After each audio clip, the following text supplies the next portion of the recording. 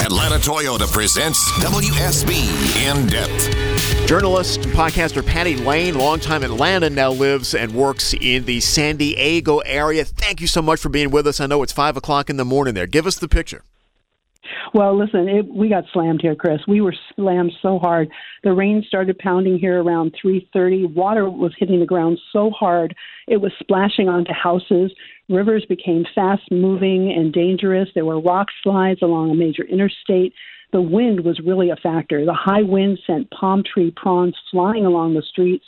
Pine trees were shaking. The winds were 30 to 40 miles per hour and up to 84 in the mountains, where they received at least 6 inches of rain.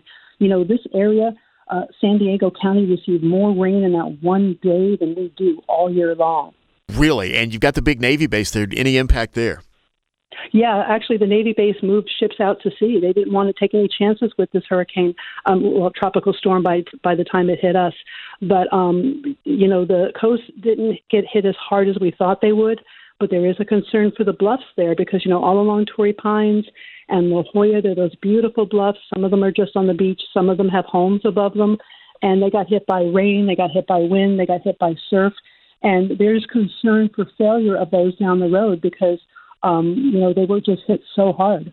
Yeah, we've heard about Palm Springs all the way up into Joshua Tree. This is just so rare there. I wonder about the people there.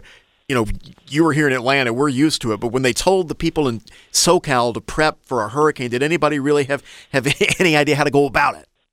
A lot of people had question marks on their faces, and me included. You know, we were all just kind of like, what? You know, we don't get hurricanes or tropical storms in this area. The last time was 26 years ago, and it's mainly because our water is so cool off our coast. By the time a hurricane hits here, it moves out to sea, or it just dissipates into light rain.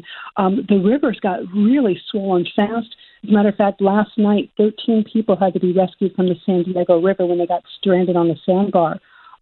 Most people took notice. The messaging was to stay home, not to hit the roads. There were a lot of people on the roads that got into accidents, more accidents, so many accidents that the California Highway Patrol told people it's going to be a while before we get there. And what are they telling you now? Is it okay to go to work or school today? Are you still hunkered down? What's the deal? Oh, it's half and half because like the major school district, the San Diego Unified School District, has shut down classes for the day, and so have a lot of other colleges, but some of them are open. So they've been sending out notices all night as far as, you know, what's going to be happening, but there are still power outages in some places. Last count, there were 2,500 people without power because of power lines being down from trees.